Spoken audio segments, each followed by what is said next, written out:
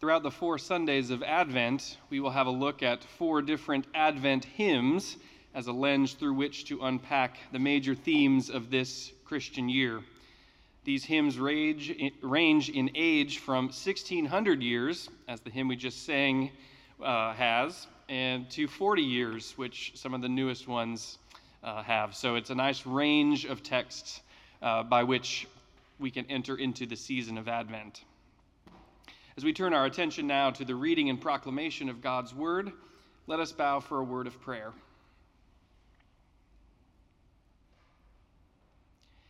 God of grace and truth, who took on flesh to dwell among us in Jesus Christ, speak to us once again this morning of your grace and your truth.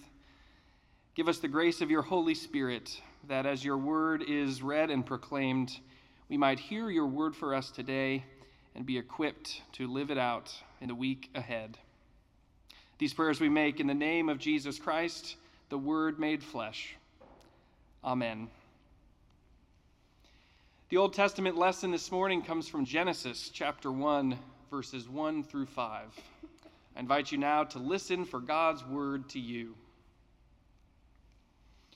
In the beginning, when God created the heavens and the earth was a formless void, and darkness covered the face of the deep, while the Spirit of God swept over the face of the waters. Then God said, "Let there be light," and there was light. And God saw that the light was good, and God separated the light from the darkness. God called the light day, and the darkness he called night. There was evening and there was morning, the first day. And the New Testament lesson comes from the Gospel of John, chapter 1, verses 1 through 5 and 10 through 18. In the beginning was the Word, and the Word was with God, and the Word was God. He was in the beginning with God. All things came into being through him, and without him not one thing came into being. What has come into being in him was life, and the life was the light of all people. The light shines in the darkness, and the darkness did not overcome it. He was in the world, and the world came into being through him, yet the world did not know him. He came to what was his own, and his own people did not accept him. But to all who received him, who believed in his name, he gave the power to become children of God, who were born not of blood or of the will of the flesh or of human will, but of God. And the Word became flesh and lived among us, and we have seen his glory, the glory as of a Father's only Son, full of grace and truth. From his fullness we have all received grace upon grace. The law indeed was given through Moses. Grace and truth came through Jesus Christ. No one has ever seen God. It is God, the only Son, who is close to the Father's heart, who has made him known. Friends, this is the word of the Lord. Thanks be to God.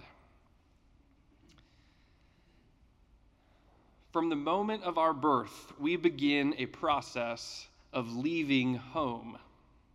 It's a process that unfolds slowly, but from the minute our umbilical cords are cut, it begins.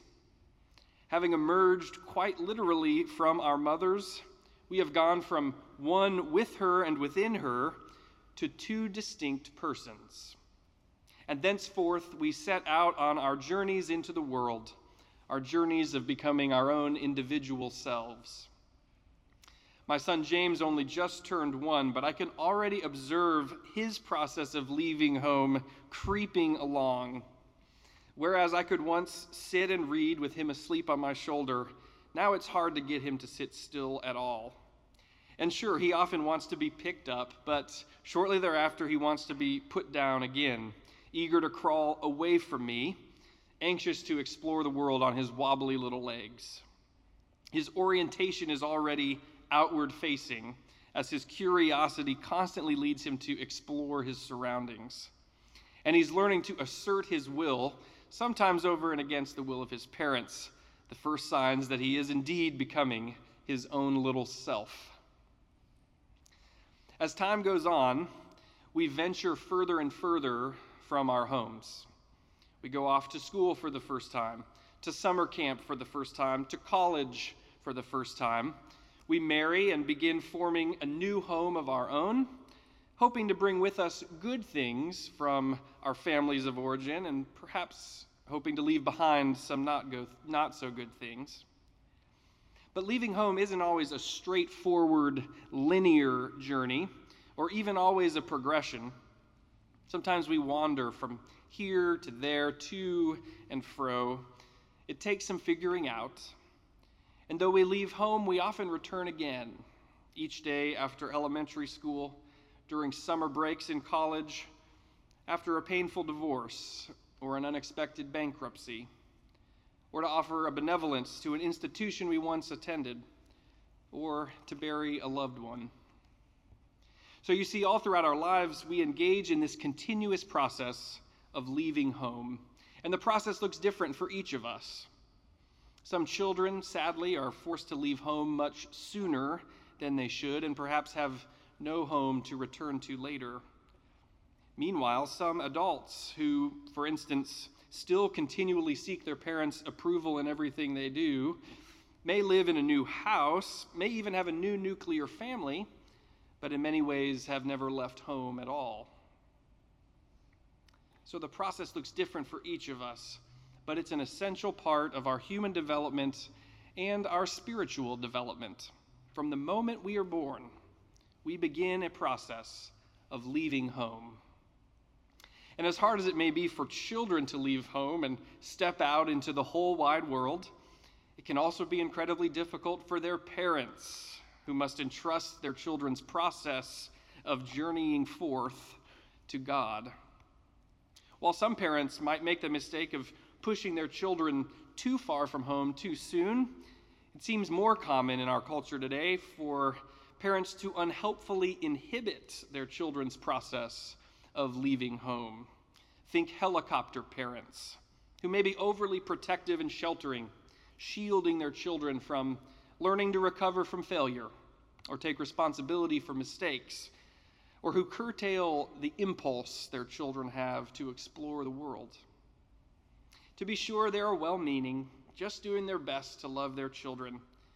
But in the end, it's important for parents to learn to bless their children as they send them out with their love, as they embark on their individual journeys as their own selves.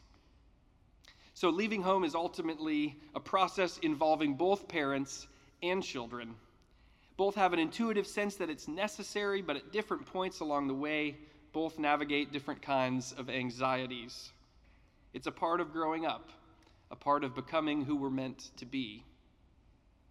And while it's not easy for a child who was once one within their mother's womb to go forth into the world, it is much easier when the parent sends the child forth with love and a blessing.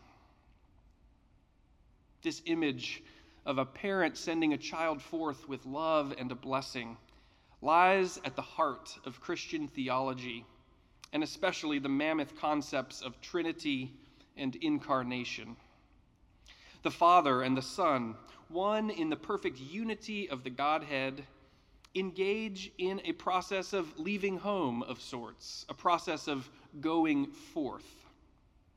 The Son, of course, does not wander aimlessly off from the Father, but is sent forth with a mission and a purpose to take on flesh and dwell among us, full of grace and truth. And meanwhile, all throughout the incarnation, the Son remains inextricably connected to the Father by the Holy Spirit, the unbreakable bond of love between the two. Christian language about God does its best to express this deep dynamic of love within the Godhead between the Father and the Son. God is neither three nor one, but somehow three in one, always united in a love that both makes one and sends forth. The Gospel of John goes further in articulating this image than any other place in the Bible. In this magnificent prologue to his Gospel, John says that it is God, the only Son, who is close to the Father's heart, who has made him known. This sentence translated literally reads, God's one and only is towards or within the bosom of the Father. It's a beautiful phrase, one that I thought of the other day as I was sitting on my living room floor reading to James. He sat on my lap, and I rested my chin on the top of his head, and he leaned back into my chest, listening to me read. And just as I was soaking in the love of that moment, I realized the amazing power and depth of this phrase in a way that I never had before. And you see, that's the sort of image that the traditional language surrounding the Trinity offers us. It makes God so dynamic and personal. To be sure, there are drawbacks surrounding the masculine language of Father and Son, which is somewhat limiting, even if you offer a feminine flavor to the way that you describe the Holy Spirit. God is not a boy's name, after all. But in speaking of the Trinity only as creator, redeemer, and sustainer, for instance, may be helpful in describing what God does, but not as helpful in describing who God is. And there's even less personalized terms often in use today, such as the divine or the universe, phrases that altogether lack an expression of love that our faith confesses is inherent in God's very person, love which is best captured with the language of parent and child. God is no more masculine than feminine, to be sure, but neither is God merely a force or an energy or an idea or enlightenment. God, as far as Scripture is concerned, is a person. And not only a person, but a person who loves another person so perfectly that their love makes them one. Now, theology need not always boil down to binary categories of right and wrong. Often it can boil down to good, better, and best. Many images of God are useful. All language has certain limitations and drawbacks. No language is perfect, certainly not in an endeavor to capture who God is.